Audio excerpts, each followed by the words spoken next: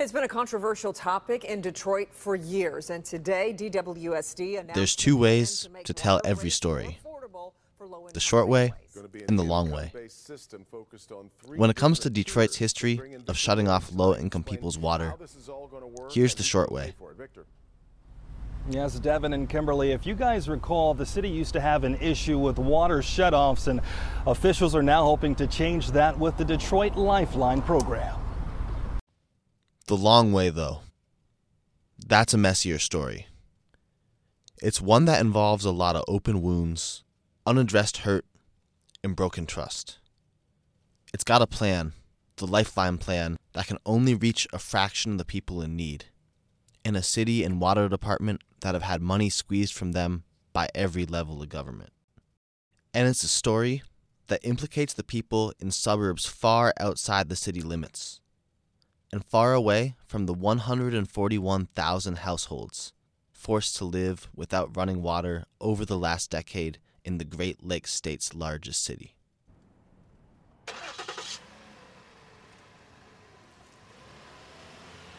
On a chilly March Tuesday, I make the 40-minute drive from my hometown, a college town called Ann Arbor, on the western fringe of Detroit suburbs, down I-94 to the east side of Detroit. I get off at Harper Avenue and make a few turns down side streets until I come to a brick house with a small community garden out back.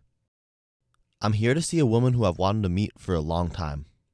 The local media has dubbed her the Water Warrior, but everyone who she's met knows to call her Mama Monica. I first met Monica Lewis Patrick through a news report while I was still in high school. We've spoken over email and phone calls for the past 5 years, ever since I sent her a blind email, but this will be my first time meeting her in person. I quickly learned that Mama Monica is one of those people who mentors everyone she meets. I'm so proud of you, and I just appreciate it. Thank you so much, Mama Monica. It was so good to see you. Take good care, okay? I will. Thank you. And you tell your mama, you've been over here, you've been in good trouble. Yep. You've been in good trouble. When I was just a kid, growing up in a college town in the Great Lakes state, Mama Monica's voice pushed me to understand something that doesn't make a lot of sense to a 14-year-old. Many of the residents of Michigan's largest cities struggle to access clean water. Once a week, hundreds of cars line up for bottled water at the Greater Holy Temple Church of God in Flint. You know you're too old to be driving. Come on. Less than a decade ago, the Flint water crisis made headlines as one of the worst public health failures of our time. In the majority black city, 100,000 residents were exposed to lead over the course of several years. After the emergency manager, an official appointed by state government with almost absolute power over the local government, took control in 2011 and switched water sources to the heavily polluted Flint River, lead levels spiked from corroding pipes and the water started turning brown and smelling foul. Residents gave repeated warnings but were ignored by the state emergency manager and Federal Environmental Protection Agency for over a year, leading dozens to die from a Legionnaire's disease outbreak. Worries parents in Flint. What lasting damage did the water do to their kids? As we first reported in March, her initial findings were worse than she feared. But we begin with the legacy of Flint's The full health toll from the lead exposure will continue to be seen over the next several decades as the kids who grew up drinking that water grow older. Turn now to a serious lead water crisis in Benton Harbor, Michigan. That's a predominantly black city 3 hours from Flint. People are under orders not to use the tap water because of high levels of lead from old pipes. And as CBS's Omar Villafranca Last year, another water crisis in a Michigan majority black city made headlines across the nation. Benton Harbor, like Flint, has had its population cut in half since the 60s and experienced half a decade of emergency management. During that half decade, the emergency manager fired half of the staff at the water treatment plant and never rehired anybody. From 2018 to 2021, state, federal, and local governments sat by as the problem got worse, giving residents no information or guidance on the unsafe water. After 3 years of lead exposure with no action, it will be years before we understand the full devastation of the health consequences. Sound familiar? The state started distributing free bottled water to the city's nearly 10,000 residents. There's no urgency with the federal government. At this point, just about everyone in Michigan knows about Flint's lead crisis. But in Detroit, there's been another more silent crisis: the widespread, harsh practice of shutting off water to homes who are only slightly behind on their bill, often for extended periods of time and with drastic consequences on the families who call the city home. This is a story of what happens when structural racism, disinvestment, and local and state policy decisions align to cut off the water of 141,000 people in the Great Lakes state's largest city. But more than that, it's a story about how we have created the conditions for widespread failure in disinvested cities and then act with shock and disdain when their local structures fail. This is a project about what happens when larger governments leave local ones to find solutions after failure. My name is Evan Kanji, and this is all of the water in the world and none of it to drink.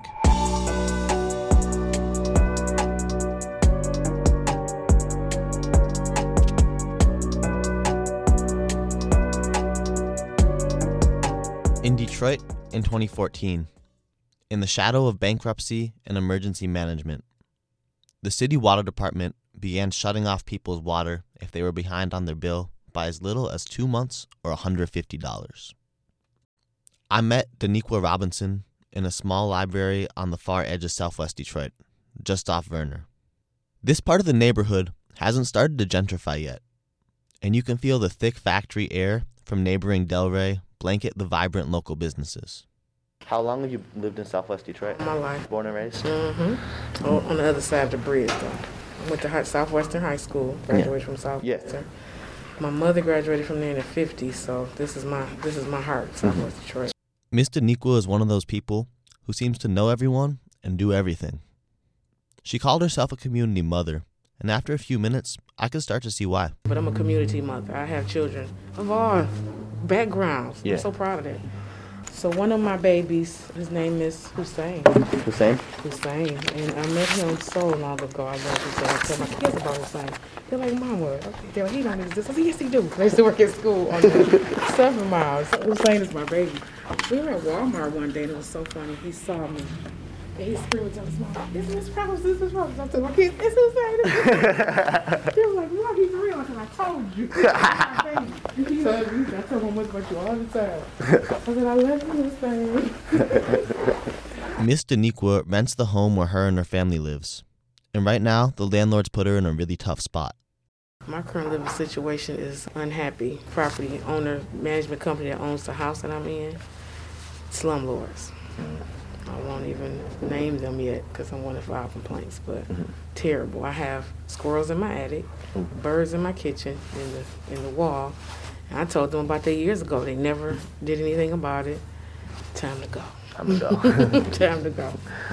And I've just found out within a year that I was not responsible for my sewerage bill. Yeah. Oh, the landlord was passing the bill on all this time, and still doing it. Water bills in Detroit work differently than in a lot of cities. Instead of being connected to individual people, they're connected to physical properties. Which means that for people who are renting these physical properties, there isn't real information on what's happening with their water access. Have you ever had your water shut off before? Yes, I have. Okay. It's very painful because I'm a mother of 5 that I gave birth to, but I'm a community mother. It was cut off for a day. I got it right back on. That was horrible. It's really debilitating and degrading to have things over your head. Yeah. If you can't afford to pay where you live, you can't afford to pay the utilities either. So. Did they give you any notice before, or just cut it off? Just cut it off. Wow. So I'm like, okay, that'll never happen again. So I think back in those days, if you went to rent a house, the landlord didn't even tell you how things went. You paid the landlord. And I didn't make that payment. So it wasn't in my name because it wasn't coming directly to me. But to lose your utilities, your lights, your gas, your water, even with a power outage, you just paid your bill. That does something to you. The mental toll of having your water shut off is much deeper than the physical realities of not having access to running water. Many of the people I spoke with mentioned a sense of shame about their situation. The next day, I spoke with Barbara Jones, an elderly West Side resident, the day after I put up a flyer at her neighborhood rec center. Miss Barbara, about how long was your water shut off for? About 2 months. Wow, that's a really long shutoff. hmm Where did you get water from during that? Well, I got water from my neighbor. We just used the hose, water hose. Wow. Would you say that's a pretty common way for people to support each other when they have their water shut off? And some of my neighbors have even had their gas and, lights cut off and everything. But, by me being over here and us working together, we try to, help each other, I would say. Other than your neighbors, were there any places you turned for support? Yes. And how did you feel about the process of trying to access that support if you did try to use some of it? It looks bad. And then, you have to reach out and try to find agencies or, welfare or whatever, for filling out papers and what have you, and taking a long time, going through things to try to get to what you need. Wow. So while you were going through that whole process to try and get government support, what would you do? Like what was your mindset at that point? Just kind of figuring it out on my own until I just had to drop my pride.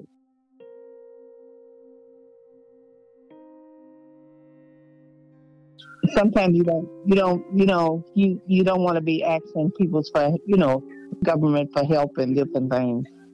You feel you can do it on your own.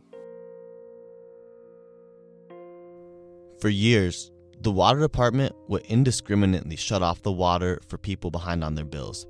This included elders like Miss Barbara, as well as families with young kids.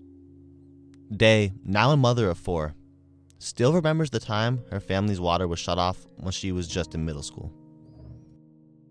I remember the water not coming on and having to go to my cousins or whoever's house to bathe and things like that. We ate out a lot, so we didn't have dishes to wash. It was wintertime. She collected water, like the snow, and then she would put it on the stove for us to, if we needed water to clean stuff or whatever. But yeah, for us to bathe and stuff, we would go to people's houses. Do you remember how long it lasted for? Maybe a few weeks. What was it like to go through that, alone, just your family? I would say it's sad, but I wouldn't really say I felt any kind of way other than embarrassed if I was to tell someone else, because I knew it wasn't right. But we had went through other hardships. We had lived without electricity before. We had, lived without other things before. So it was like, okay, this is what we're going through now. So we deal with it until we don't have to deal with it. Today, Day and other residents continue to struggle with the cost of keeping the water on in their homes. How much is your water bill now? It's about $100 a month. It's just a lot. It's a lot. And they always say that it's help out here. It's help out here. But you have to jump through so many hoops just to get the minimal amount of help. It's just like, why? Why even try? Day isn't alone. Even after adjusting for inflation, water costs have tripled over the last 4 decades in Detroit, according to a University of Michigan study. In 1980, a typical family's Detroit water bill would cost $300 in today's money. By 2018, those costs had ballooned to $900 for a typical family in a year. That's over 1.5 times as much as what a family in Michigan's second largest city, majority white Grand Rapids, would typically pay. And while water costs have increased everywhere, these increases fell hardest on already poor and disinvested urban areas. These high costs carry extreme consequences for low-income families. It's something people would talk about? No. I definitely didn't tell anybody that. No. I would wait till I went to school to brush my teeth. So just go to the bathroom, go to school early before anyone. Go to the bathroom, brush my teeth, wash my face, and then go to class. Aside from the immediate mental consequences of shutoffs, there are huge impacts on physical health. The ability to access basic sanitation easily is strongly related to the spread of disease, not just for an individual family, but for a whole community. A Duke University analysis showed that during the pandemic, water shutoff moratoria reduced COVID deaths by 7.5%, even after accounting for a whole variety of other public health interventions.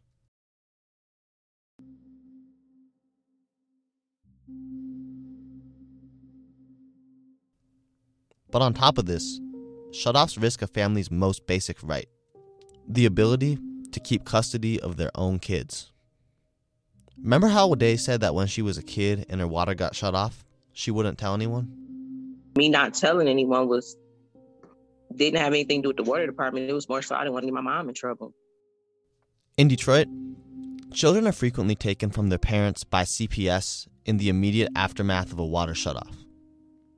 While there aren't great numbers on how many families this has happened to in Detroit, it's not an uncommon occurrence. I personally know a mother, a former coworker of mine, who had to fight tooth and nail to keep her kids after having her water shut off. Community organizations were the ones to step up and deliver water to these mothers so that they would not lose their children, usually buying water from their own pockets or from donations to deliver. We would deliver water in the middle of the night to single mothers who had kids and their water was shut off and they were in jeopardy of losing their kids. So we did that for a long time, still do that if it need to happen. That's Valerie Jean Blakey, a shutoffs activist we'll hear a little bit more from later. Child Protective Services claims that a water shutoff would not be the sole cause for removal from a home, but rather a factor in the decision.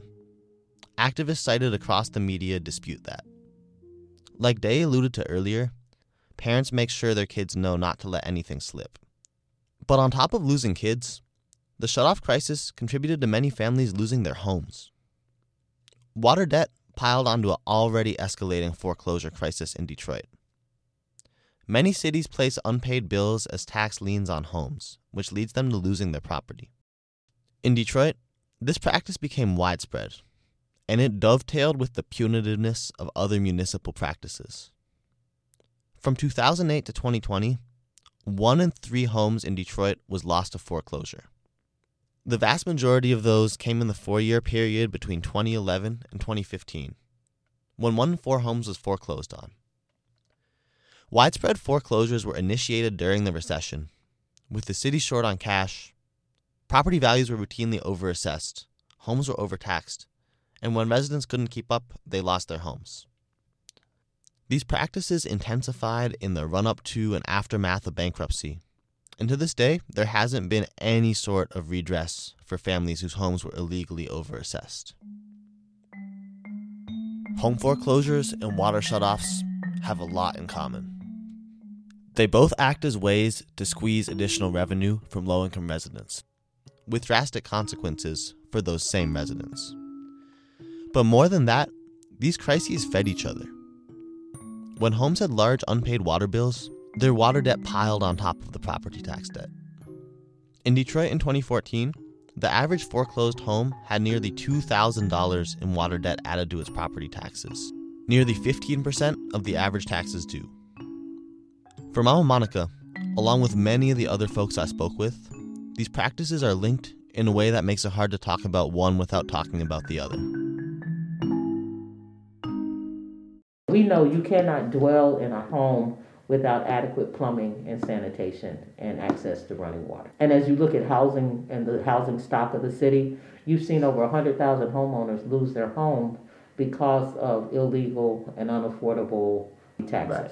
But what gets left out of that is how many of them up until 2015 lost their homes not because of property taxes, but because of the debt with water debt that got commingled with property taxes, and that debt is not separated out. When it gets transferred from the city to the county commingles it all together as just property tax debt. Whereas we know state law says that you're not supposed to lose your property because of water debt. That if it can be dissolved at the sale of the property, then they're selling homes, turning around selling them for $16,000, $20,000, and the water debt may be $1,500. Well, you're supposed to give the homeowner the difference of that sale after the water's addressed. They're not doing that. Right.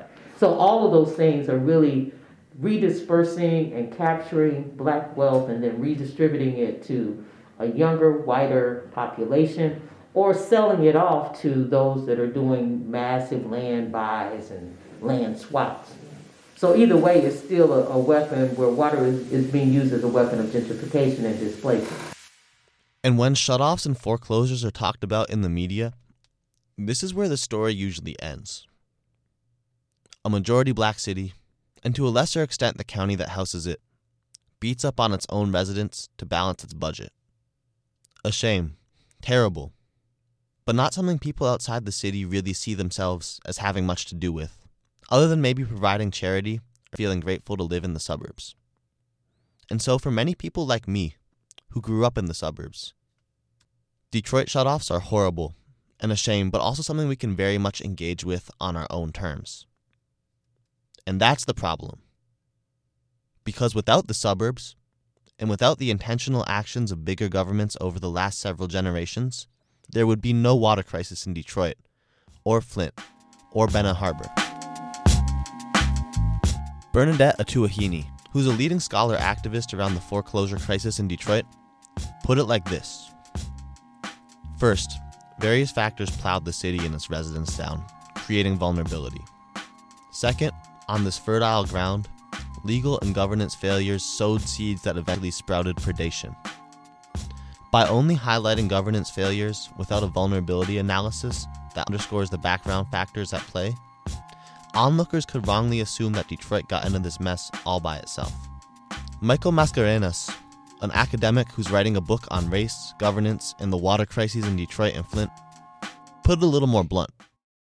A lot of people look to Detroit and they go, look at, mismanagement, look at the misuse, the criminalized, the mayor's a criminal. But what you're not seeing over this 50, 60-year period are welfare policies, right, of government in terms of housing and public infrastructure that privileged white lives, right, white suburban lives, and privatized government functions in particular ways, right, that undermine Detroit's tax base and its ability to afford and control its own infrastructure eventually. In other words, this predation wasn't just on the city. It was the natural outgrowth of policy and decision designed to prioritize the white suburbs at the expense of the black city. But what are the background reasons behind this vulnerability? The suburbs. Almost as much written about as Madison Avenue. And just as much in need of reflection. Disgruntled? Heck no. They're glad to be here.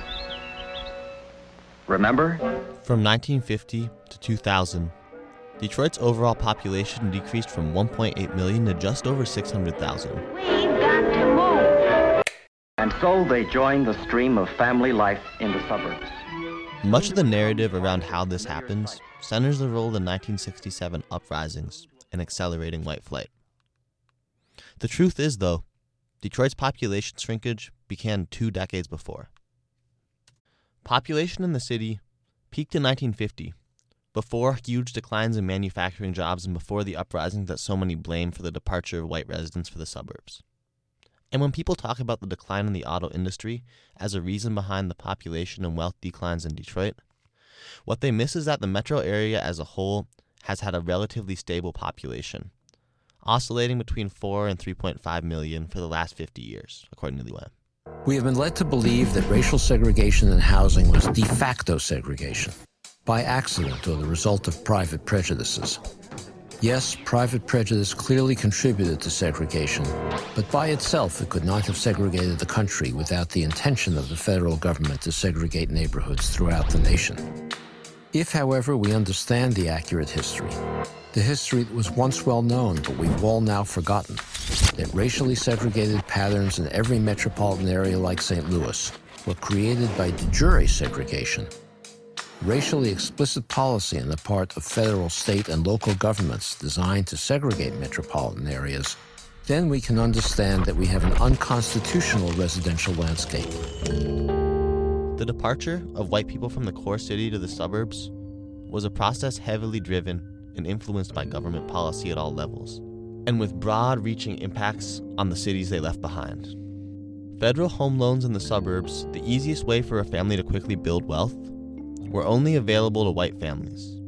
the state routed highways through centers of black wealth and homeownership, like Paradise Valley in Detroit, and pushed the residents into public housing. Neighborhoods were heavily redlined to limit mobility for black families and concentrate wealth and poverty in different areas. Federal requirements around housing segregation and federally funded developments led one developer in the northwestern corner of Detroit to build a 6-foot tall wall to isolate his development, all white to meet the requirements of federal funding from the neighboring black community. It wasn't just Detroit either. Flint's population plummeted from the peak of 197,000 in 1960 to 81,000 in 2020.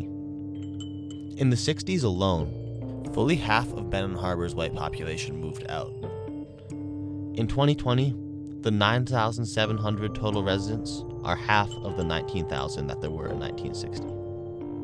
With populations sliced in half and wealth in all of these cities dropping, their budgets never had a chance to keep up with the needs of aging infrastructure.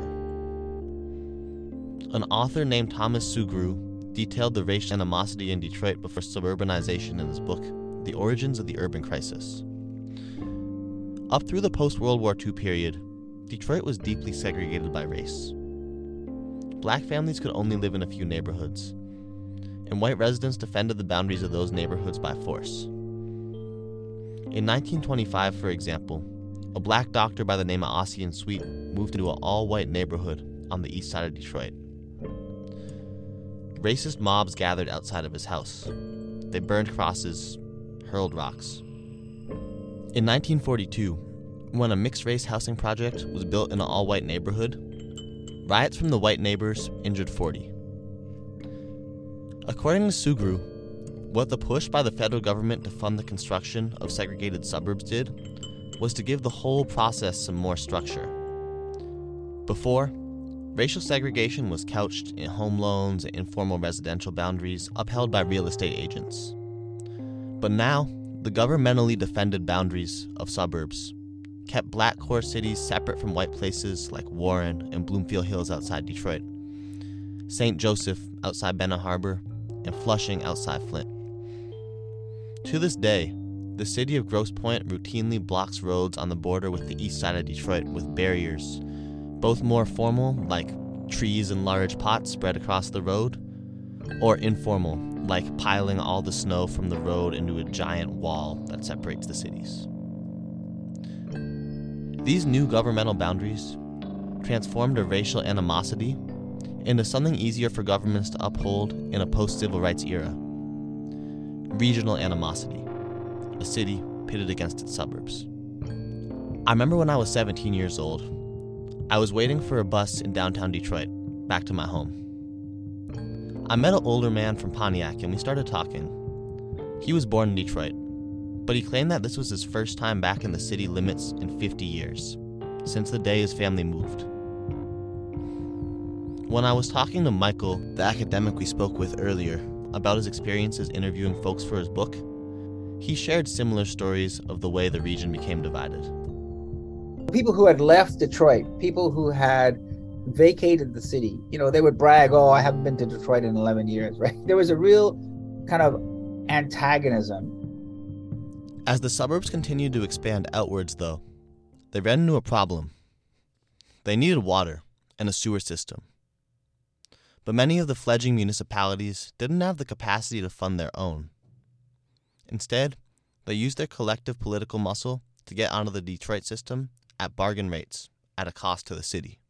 As the system gets larger, as it continues to build itself out and provide water and sewage service to mostly white communities, right? Suburban white communities.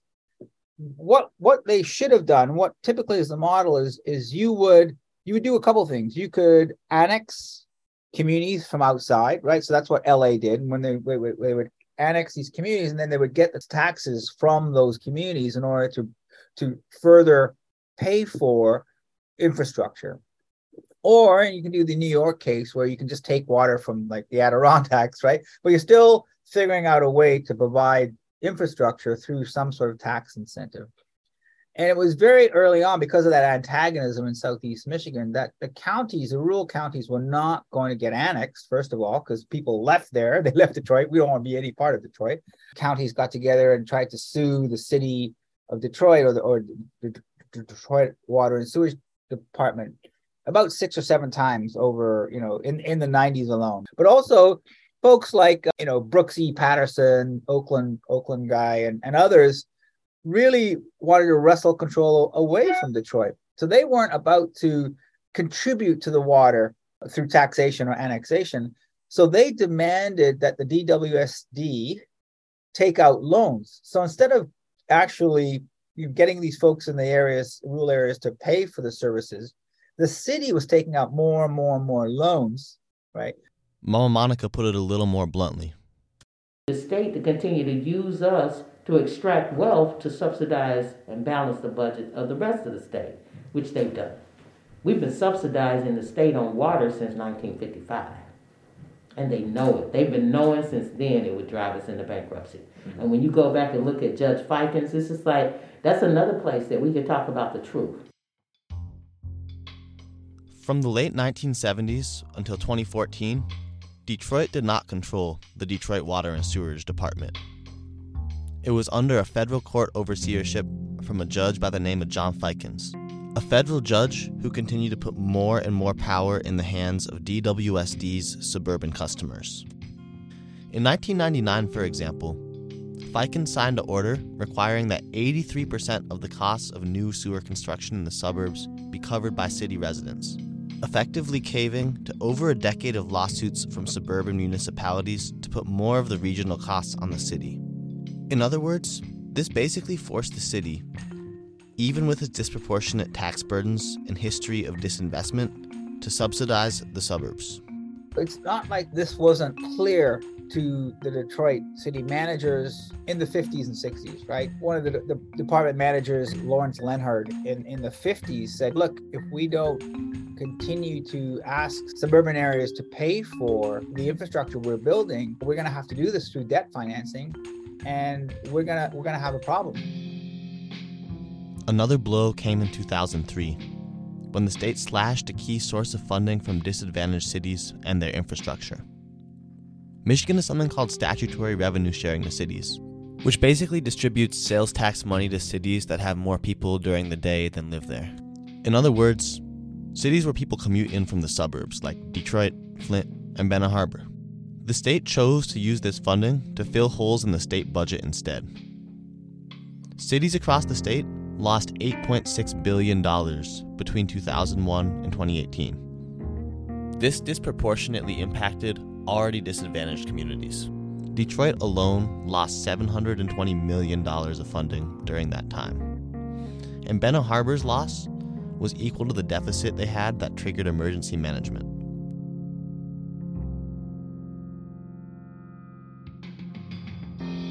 The consequences of these processes on Detroit's ability to sustain its infrastructure and public services were drastic. From 1970, the first year with available data, to 2012, the year before bankruptcy, total tax revenue in the city of Detroit was nearly sliced in half when adjusted for inflation. And in these numbers, the legacy of disinvestment is clear. Property tax revenue was 4.5 times lower in 2012 than 1970. Income tax revenue was 1.3 times lower, lining up with the subsidized departure of quality housing and good jobs. And while the city tried to patch gaps with new revenue streams, including fees added to utility bills that then fed the city's general fund, it couldn't stem the tide started by a policy vision centered around dismantling cities like it. With water, the need was made even greater by the federal government taking its hands off its traditional role in supporting water infrastructure. In the 1970s, federal funding accounted for a little more than 30% of what we spent on water infrastructure. Today, it's just 4%. As the nation's water infrastructure continues to age, utilities are projected to have $1 trillion in costs for infrastructure replacement in the next 25 years nationwide. And the need for investment is far greater than the available money.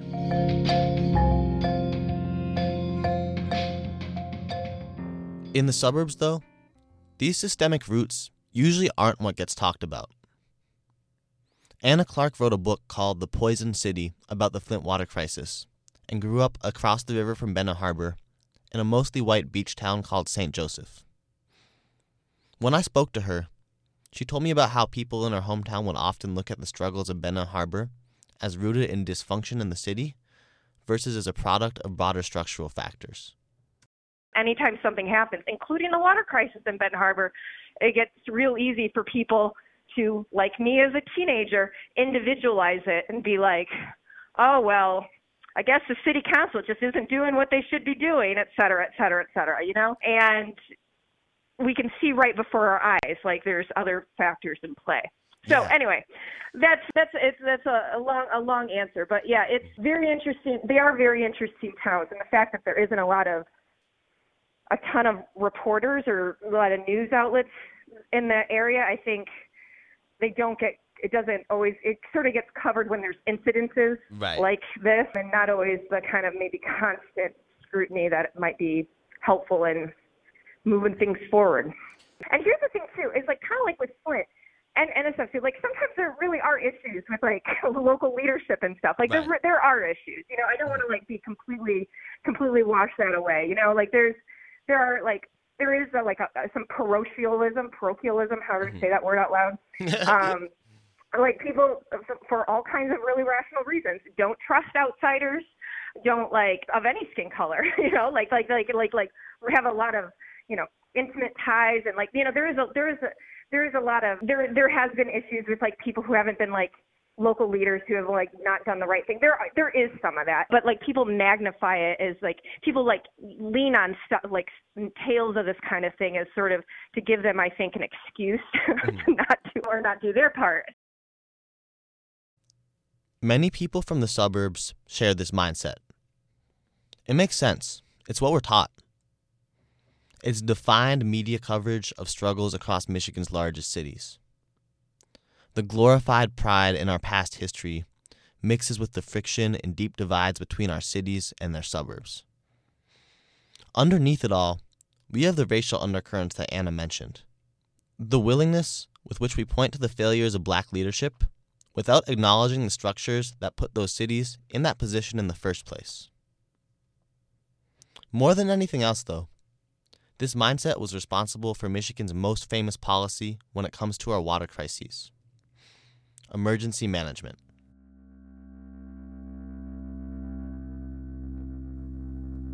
The Kwame Kilpatrick embezzlement scandal was just a few years before Detroit had an emergency manager installed. Here's Michael. This constant rhetoric and reporting in the media around these lawsuits and cases of mismanagement, Kilpatrick, you know, he was kind of in this case of rafting, and so that becomes, you know, the dominant narrative. Detroit's corrupt, you know, Flint's corrupt, and these places are corrupt.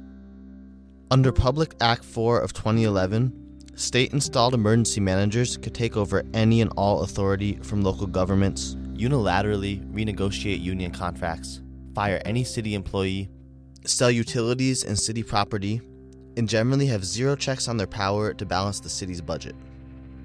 In 2012, voters successfully repealed the law in a statewide vote, but within a month, the legislature repassed the law with the specification that it couldn't be overturned by a referendum. Across the state, the law worked to remove local representation from Black residents. So these kind of dog whistle politics, they weren't using race, but they were using financial mismanagement, the pathology of Black and brown households, blight. They were using all these terms, these kind of interesting color-coded words. Usurp the authority of local government through emergency management. By 2014, fully 50% of the Black residents of Michigan lived under emergency management, with effectively no local Democratic representation. Of the 8 cities statewide that experienced emergency management, 7 were majority Black. Emergency management in Michigan gained national notoriety in the aftermath of the Flint water crisis. There, the emergency manager circumvented a public vote on switching off of Detroit's water supply and building their own, instead making the decision unilaterally. He not only set in motion the water crisis there, But he also put the city over its legal debt limit and caused water rates there to spike to the highest in the nation. In Detroit, there was a similar pattern. This is the time for us not to argue or to blame, but to come together as Detroit, Michigan, not Detroit versus Michigan. Then Governor Rick Snyder installed emergency manager Kevin Orr in March of 2013. National correspondent Monica Davey covers the Midwest and joins me now on the phone from Detroit. Monica, thanks for joining us. My pleasure. Is this a takeover? One of the official purposes of emergency management was to allow drastic, unpopular measures to be taken unilaterally, ostensibly for the city's own good. The idea was that he was going to bring financial reform to all people of color, and he's going to take it from Motown to your town kind of thing, right? And Kevin Orr did just that. It was emergency manager Orr who initiated DWSD's most harshest policy, the one that sparked crisis. Months earlier, Orr plunged Detroit into the largest municipal bankruptcy in American history. The bankruptcy itself wasn't necessarily the problem. Detroit was in a lot of debt, some from financial mismanagement, most from the realities of having to support large amounts of infrastructure in a disinvested city. However, the bankruptcy that Orr negotiated essentially forced the city to sell its assets on the cheap. It was a way in which you could grab land, on the cheap, you could grab water on the cheap, you could privatize resources. It was kind of like what happened in New Orleans after Hurricane Katrina, right? It wasn't a natural shock, but it was a financial shock. One of those resources ended up being the Detroit Water and Sewerage Department. All suburban services previously provided by DWSD were now to be provided by the Great Lakes Water Authority, or GLEWA, a regional authority controlled primarily by suburban counties with limited representation from the city of Detroit. For activists like Mama Monica, you can't talk about the shutoff crisis without talking about this history too. I often love to tell people when the city of Detroit ran its own water department, we never poisoned anybody. Take a lot of pride in that. And now a lot of times when you hear anything negative, even out of Flint, they'll say DWSD. When it wasn't Detroit, it was the emergency manager of Detroit. So I often have to correct that narrative, because even in us telling our own stories, sometimes we will use language that actually is misrepresenting what the truth is. No, Detroit didn't do this. Emergency managers under the control of Governor Snyder and austerity did this. You don't even have to go back 40, 50, 100 years to calculate what would bring about systemic change. If we just looked at an equitable rate structure for the GLEWA deal. For decades, different suburban power brokers had been filing lawsuits and proposing bills in the state legislature to regionalize the Detroit Water Department. Without the regional system that DWSD built and the capital and debt that the city of Detroit invested in it, the suburbs never could have been built. But after the system already existed, the suburbs wanted control. Now, with the city under the shadow of emergency management, they got their chance. GLEWA leased the Detroit regional system from the city for 50 years, without the consent of an elected representative for the city since it was under emergency management. They took over DWSD's ability to treat water and sell it wholesale to suburban authorities, pocketing the revenue from this process for itself, while leaving Detroit with the legacy debt from building out the system. All DWSD was left with was the ability to sell water, sold wholesale to it by GLEWA, to individuals within the city limits. According to a report published by the Haas Center at the University of California, Berkeley, the GLEWA deal had 4 key impacts. It created an additional financial drain on the city. It legally codified informal structures that benefited the suburbs financially and limited their contributions to affordability in the city. It failed to recognize the historical role of Detroit in building out the regional system, and it removed representation and control from the city without the consent of an elected representative. Financially, the GLEWA deal took advantage of the city's precarious position in 2014 to lease the regional water system from the city at a bargain rate. Right now you've got the Haas report that shows that GLEWA should be paying the residents of Detroit somewhere in the ballpark of about $215 million annually for leasing our water infrastructure system, and we're only getting a little bit more than $33 million. GLEWA isn't just a financial drain on the city and its residents.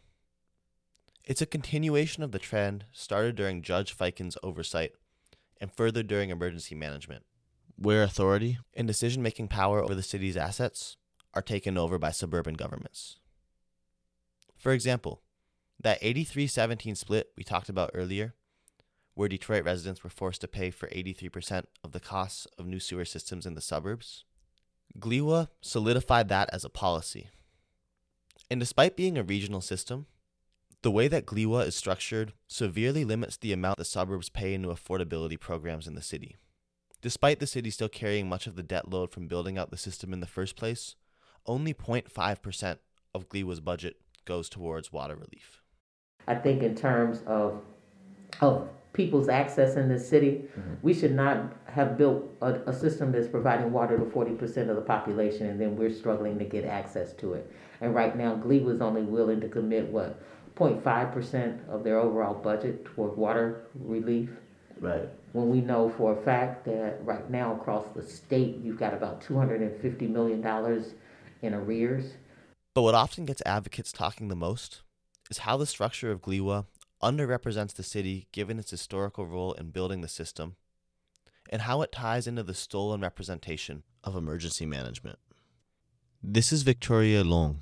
Victoria works on state-level policy advocacy on water justice issues in Michigan as We the People of Detroit's policy manager. But the problem is, one, there is no will necessarily on DWSD's side, and the board governing the system as a whole, Detroit does not have proper and adequate representation. It is mostly majority suburban representation, and of course, so that's why We the People of Detroit often is very hesitant and wary about folks talking about consolidation. Consolidation is spoken a lot about in a lot of other circles, and it makes sense to some extent, but that is where we come from when we think about consolidation, is what happens to representation, what happens to the community that gets engulfed, if for lack of a better word, into a larger system. It's like balancing your own autonomy and your own voice versus like the broader financial picture of like getting suburban money into utility. Yes. Mm-hmm.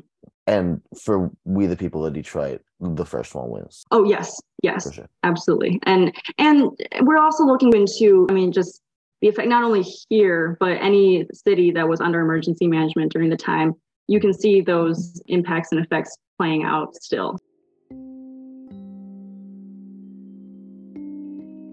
This century of policy decisions, from federally and state subsidized white flight to federal oversight of the water department, to state revenue sharing and federal water infrastructure funding getting slashed, to the era of emergency management and the Great Lakes Water Authority, have continuously disinvested from the city, both as a whole and from its water infrastructure in particular. It's no wonder the city is short on funds. And while this doesn't justify the punitive harms of shutoffs, it does put them in context. As Bernadette Atuahini argued with foreclosures, it was ultimately factors outside the city, pushed on by the interests and power of the suburbs and their residents, that sowed the seeds for this to happen. But the affected communities haven't been passive observers in any of this. Hi, Miss Valerie. How you doing? I'm good. How are you? I'm good, thanks. My name's Evan. I was a friend of Reverend Summers. How's your Friday going? I'm good. It's been a busy couple weeks because we've been organizing against water shutoffs. So it's been a busy couple weeks. What have you been organizing? We did MLK Day and a mass demonstration the day after. And we packed the Board of Water Commissioners stuff on Wednesday. And we have an ongoing lawsuit. So we're organizing. The next action is Monday, the 23rd, at the federal courthouse here in Detroit. I'm making media as we speak. So my history with the People's Water Board and the fight for affordable water here in Detroit really is, it goes back to 2013, 2014. We bought a house here on the North End in 2010.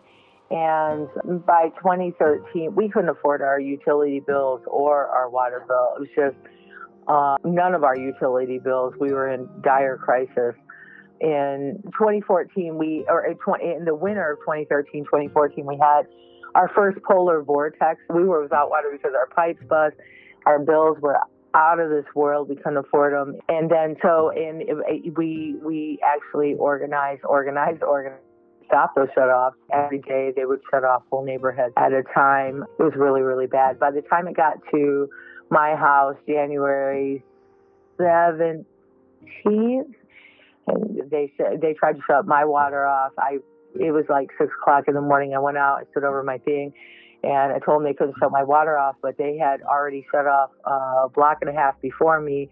And then once I stopped them from doing my water shut off, they went down and shut everybody off in a 3-block radius. I was the only one with water, set up water stations. And it was the hardest probably 3 weeks of my life. After about 3 weeks, we got everybody turned back on with just a mass protest in the streets and shutting things down and being able to do community aid and have everybody, fed. To be able to carry 5 gallons of water is almost impossible for somebody to do on a bus and things like that. So we started delivering water, and there was the main thing that we were worried about, and throughout all these years we've had houses we set up, which was all manned by women. We would deliver water in the middle of the night to like single mothers who had kids and their water was shut off and they were in jeopardy of losing their kids.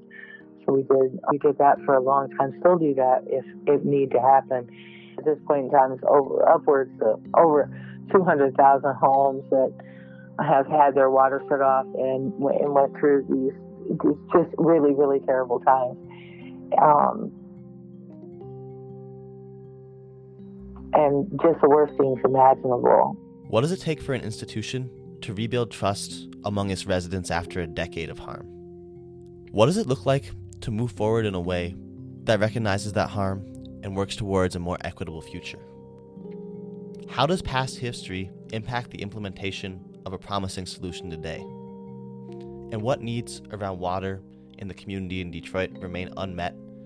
And what do people see as the way forward? During the COVID-19 pandemic, Detroit put in place a shutoff moratorium. After 2 years, they lifted it at the start of 2023. In its place, they started a new program called the Lifeline Plan. At its best, the Lifeline Plan is the realization of community demands over the last 10 years. At its worst, it's a shorter-term play to placate the anger towards the water department and restart shutoffs. In our next episode, we'll talk about the decades-old broken trust between the water department and the community, and the role that the suburbs and bigger governments have played in stoking it. This is all of the water in the world, and none of it to drink.